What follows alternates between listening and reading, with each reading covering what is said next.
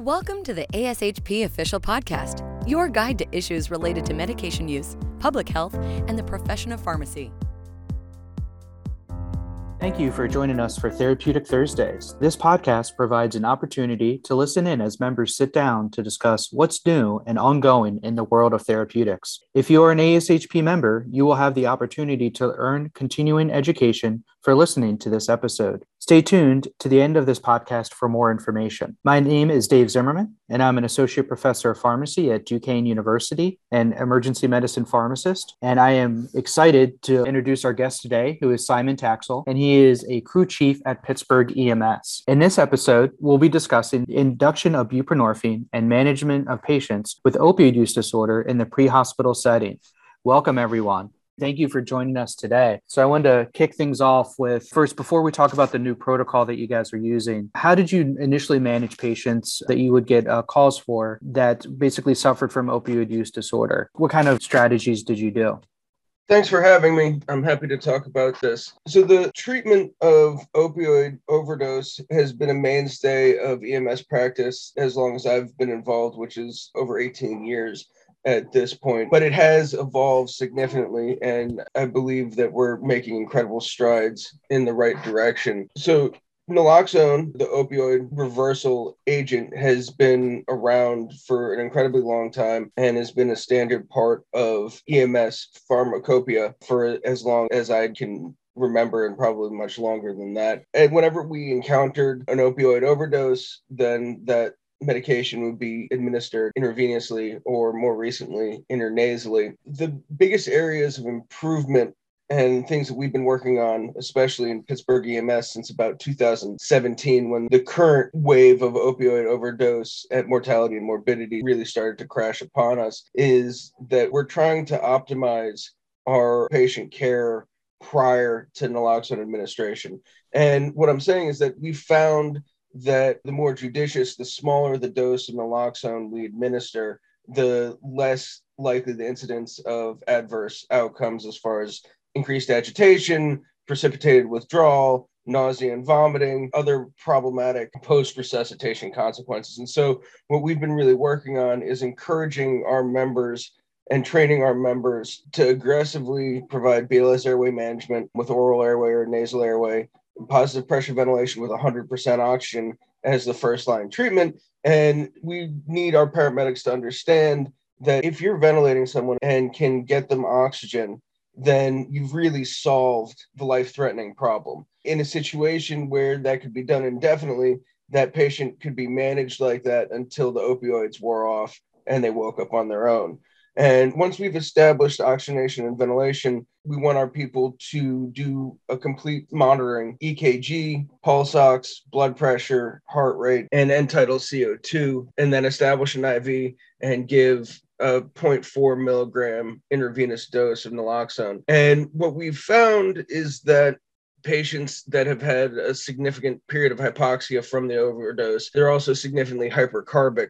And in most cases, they don't have the resumption of spontaneous respiration until the hypoxia and hypercarbia has been corrected. And so if you're not monitoring that patient and you're giving them intravenous or intramuscular or intranasal naloxone, you may feel like you need to give them a higher dose or more doses, when in reality that you just haven't corrected the hypoxia hypercarbia problem yet. And so what we found, and I'm actually hoping to get a more formal research project going rather than just my own anecdotes about this, is that no matter what the opioid, fentanyl or fentanyl analog that the person is overdosed on, if we correct the hypoxia and hypercarbia problem first, most patients have resumption of spontaneous respiration and a somewhat return to normal mentation with just 0.4 milligrams of IV naloxone. And we know that the lower the dose of naloxone, the less likelihood of any of the associated complications that I mentioned before are to happen. So it's better for everybody, and most importantly, the patient. And before we introduce the buprenorphine protocol,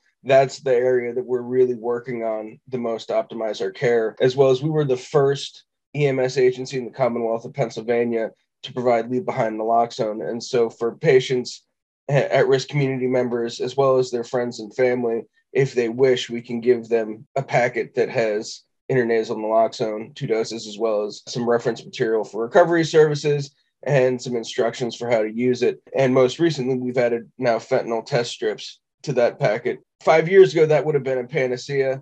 Today, not as much. And if we have time, we can talk about that more later. Yeah, absolutely. I know from an emergency medicine standpoint, I'm definitely appreciative of the lower dose of naloxone, having to see them after they come in the ED and manage. And it's awesome to hear about the harm reduction strategies that you mentioned that's being incorporated, because as you said a couple of years ago, it's definitely not the case. So I'm glad to see our advancement here in Pittsburgh. So you brought up the protocol, and that's what I'm excited to hear, because, when I first heard it, I was like, oh, pre-hospital buprenorphine induction. I was like, oh, this is going to be pretty intriguing. I want to see how this is done. So can you walk us through the protocol of what you guys do? Yeah, so this is a really cool program. We're one of the first few EMS agencies in the entire country to be doing this. It was really pioneered by Cooper EMS in New Jersey. It was picked up by Austin Travis County EMS in Texas prior to us. And there may be a few other services that are involved, but those are the ones that are publishing their information. And so our protocol divides the eligible patients into 2 buckets. If we have a patient that we've reversed an overdose with naloxone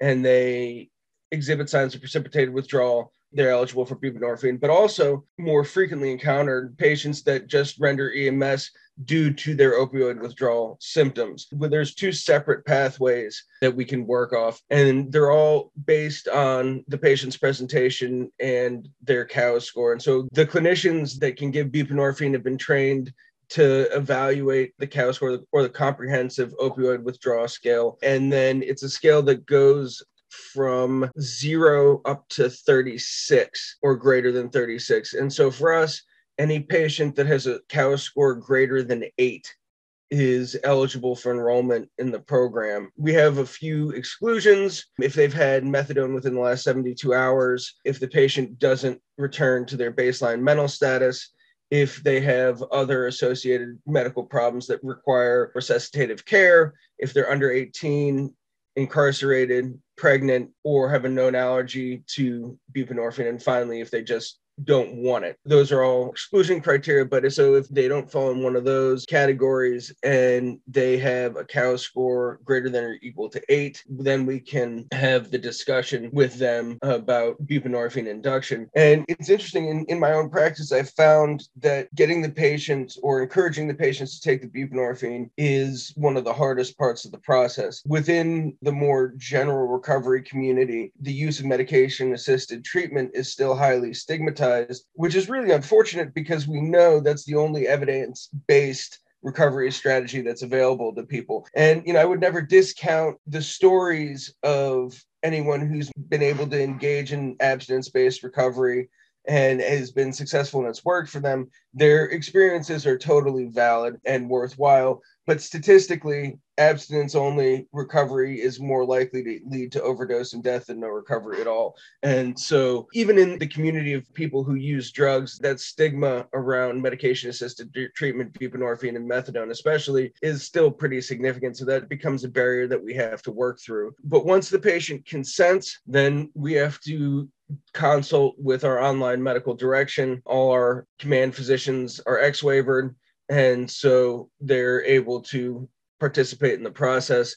And we start with 16 milligrams of sublingual buprenorphine. If they feel like their mouth is dry, we carry bottles of water so we can let them moisten their mucous membranes first. If they're nauseous, then we can concurrently administer 4 milligrams of Zofran, either IM or IV, and then reassess after 10 minutes. And if their COWS score doesn't improve, or if they're still having symptoms, we can follow that up with a second 8 milligram sublingual buprenorphine dose for a total of 24 milligrams. At that point, it is the patient's choice if they would like to be transported to the hospital or if they'd like to remain at home. And regardless of our transport decision, then we have a contact with the Pittsburgh Poison Center and the UPMC Toxicology Telemedicine Bridge Clinic. And right there, sitting in the ambulance, whether we're going to the hospital or they're going on their way, we do a warm handoff. We contact the Bridge Clinic and they set up an appointment for follow-up for that patient within 24 hours. And that's a phone line that answers 24/7, 365.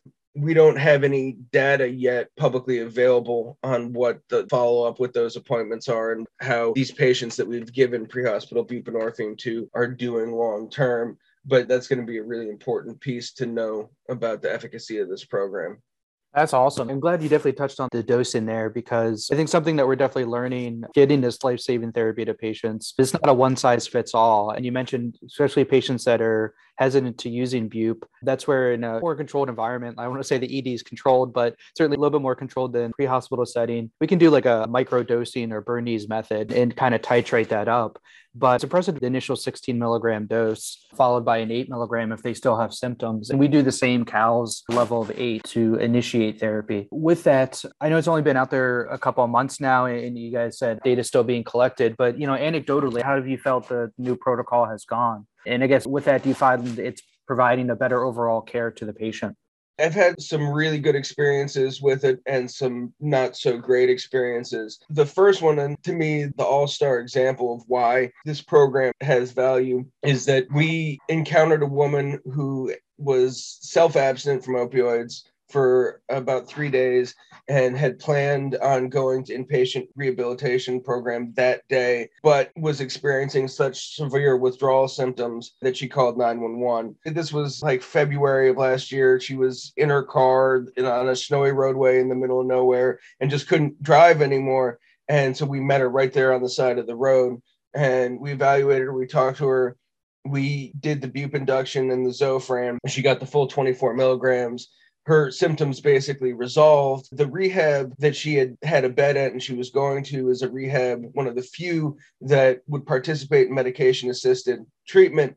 And so she decided to go and continue on to her pre-planned rehab admission later in that day. And I think that the patient's symptoms were resolved in that immediate moment. That's a win. We helped that person. And then she ended up going to a facility that was specific for her medical needs rather than the ER, which is a catch-all, and a lot of great care is done in the ER. But let's be honest, if a patient who needs recovery services goes to a recovery center that meets their needs as opposed to an ER, that's probably a better choice, right? To me, that's exactly why and the value of this program. Not only did we help the patient, but we diverted them to, or they were able to divert to a facility that was much more equipped to handle their needs than the ER. So it was a win at all levels. And an experience where things didn't go so well, and you mentioned microinduction, and I think this is where that comes in, is we had a patient who, again, called us because he had withdrawal symptoms, and he was very clear that he'd been opioid abstinent for 5 days. And so well within our protocol. For the patients that have an overdose, they have to have at least 24 hours of opioid abstinence before we can give them buprenorphine. But he actually got substantially worse after the 24 milligrams of bupe. His CALS score went from like 15 to 30. It was clear that he was experiencing precipitated withdrawal. And so I think there's a couple of possibilities. One is that he was ingesting opioids and didn't even realize it because of the contaminated nature of the drug supply. The second is that there's some evidence out there that people who use fentanyl regularly can experience precipitated withdrawal from bupe even after much longer periods of abstinence. And that's where the microinduction framework comes from. I think that we're going to have to figure out ways to be slightly more judicious about who we enroll in this program, because we definitely don't want to make people worse. And the microinduction strategy just doesn't really fit the EMS model. Like, we have to make this encounter in a half hour or less. We want to help as many people as we can. We don't want to harm anybody. And I think we're going to see more folks who use fentanyl and its analogs need that microinduction as opposed to this more standard induction strategy.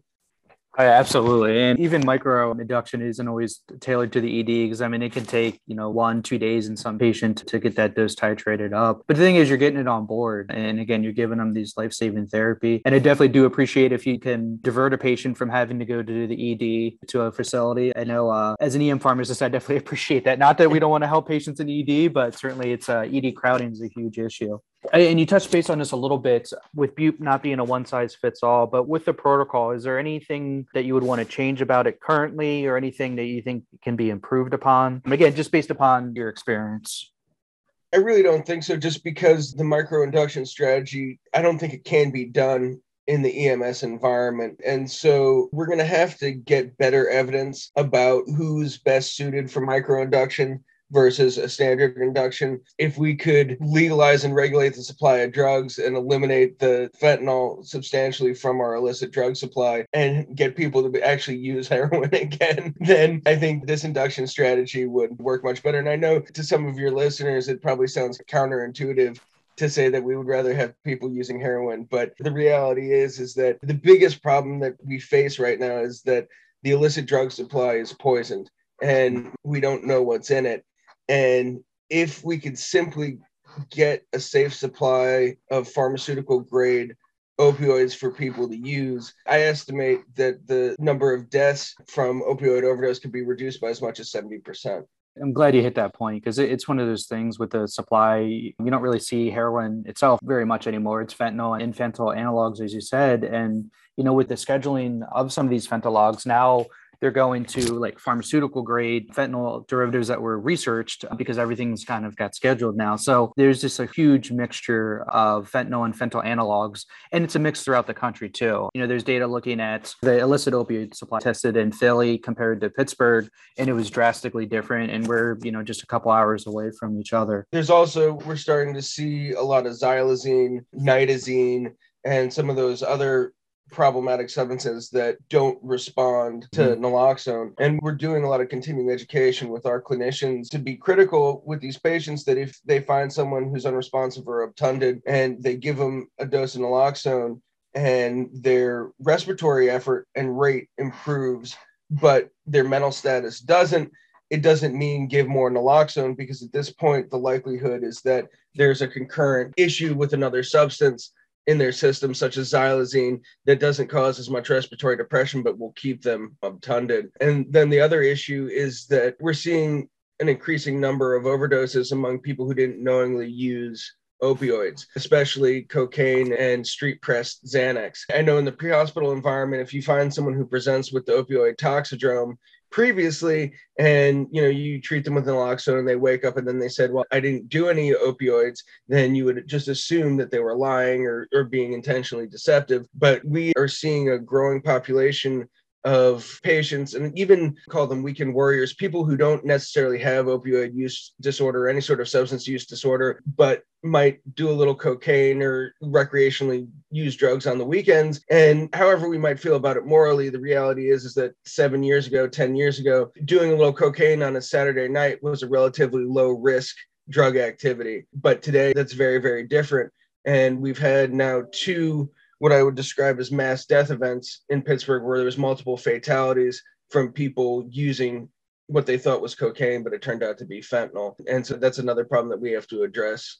Absolutely. I know we don't have time today to talk about xylazine, but that's a huge issue, especially here in the Northeast. Those that aren't familiar, it's not approved for humans. It's a veterinary anesthetic, but it's going to mimic basically clonidine toxicity in one where you would need a lot larger doses of naloxone, like 10 milligrams or more. But the issue is we can't rapidly identify it or what else, is in the system. So I definitely like your strategy. And again, instructing personnel that if you do see an improvement in breathing, but not mental status, again, there's probably something else on board that's causing their sedation. But again, ABCs are the most important thing, and just make sure, you're protecting the airway. For the lay rescuer, the community member that has access to naloxone, when in doubt, give naloxone. 100% give whatever you feel you need to. I would never want a lay rescuer to feel like we were discouraging them from giving naloxone. But among trained paramedics with equipment and the appropriate monitoring devices, naloxone is not our first line treatment. It's basic airway management, oxygenation, ventilation, and monitoring, and then giving naloxone. But for us, we can really essentially solve the problem without it. Yeah, absolutely. And I'm glad you clarified that. I mean, it's great advice. I would echo that 100%. It's a life-saving therapy in that situation. We can manage things afterwards, withdrawal and all that type of stuff, but it's not going to harm somebody if there's not an opioid on board. I know we don't have a lot of time, but you mentioned from a harm reduction standpoint, fentanyl testing. Can you just quickly say what you guys are doing there? So we have now included fentanyl test strips in the same kit with the leave behind naloxone. We got special permission to do it, but here, unfortunately, in Pennsylvania, it's still considered drug paraphernalia, so they remain technically illegal. And so that was problem number one. And that's why we didn't start doing it 5 years ago when it would have been the most impactful. And so for those who don't know, a fentanyl test strip is like a glucometer strip. Some of the powdered drugs are dissolved in liquid, and then the test strip is dipped in it that it'll give a positive or negative, whether there's fentanyl present or not. And the reason why I said it wasn't a panacea and it would have been a more impactful 5 years ago is that today, the reality is that most of the people who are regularly injecting drugs know that there's fentanyl in what they're injecting. They know that there's very little to no actual heroin in the illicit drug supply, and that it is mostly fentanyl and its derivatives. So for that community, the fentanyl test strips don't give them information they don't already have. And unfortunately, there's nothing on that test strip that gives a concentration. And so the most dangerous part, beyond just the presence of fentanyl in the illicit drug supply, is that it's highly inconsistent.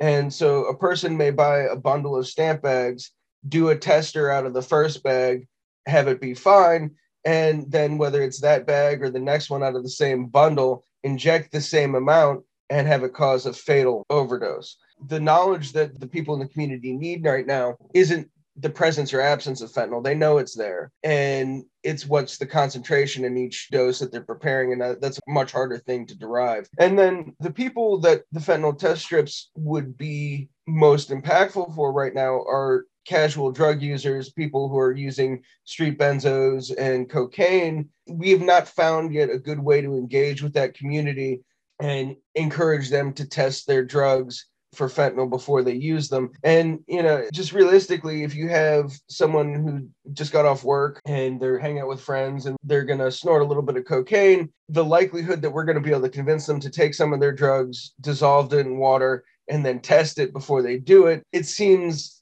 relatively unlikely. I think we should be working with groups like Dance Safe Pittsburgh or other groups that are out in the nightclubs and trying to encourage people to use more safely. Being realistic, I'm not sure what our attraction is going to be in that community.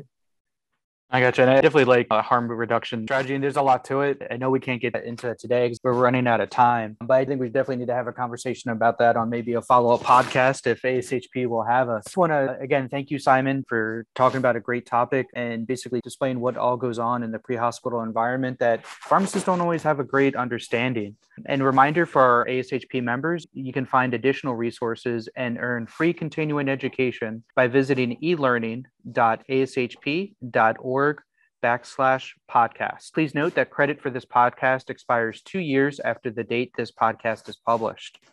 Finally, if you haven't before, I encourage you all to check the member-exclusive offerings on the ASHP website, including resource centers for ambulatory care, critical care, nutrition support, opioid management, infectious diseases, and more. Other offerings include the Credentialing and Privileging Resource Center, the Preceptor Toolkit, and forums such as the ASHP Connect communities, where you can exchange ideas and post questions with your peers. If you enjoyed today's podcast, be sure to subscribe to ASHP Official through your favorite podcast provider, and we'll see you next time. And thank you, Simon, again for joining us today.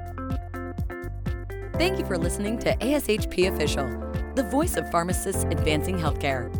Be sure to visit ashp.org/podcast to discover more great episodes, access show notes, and download the episode transcript. If you loved the episode and want to hear more, be sure to subscribe, rate, or leave a review. Join us next time on ASHP Official.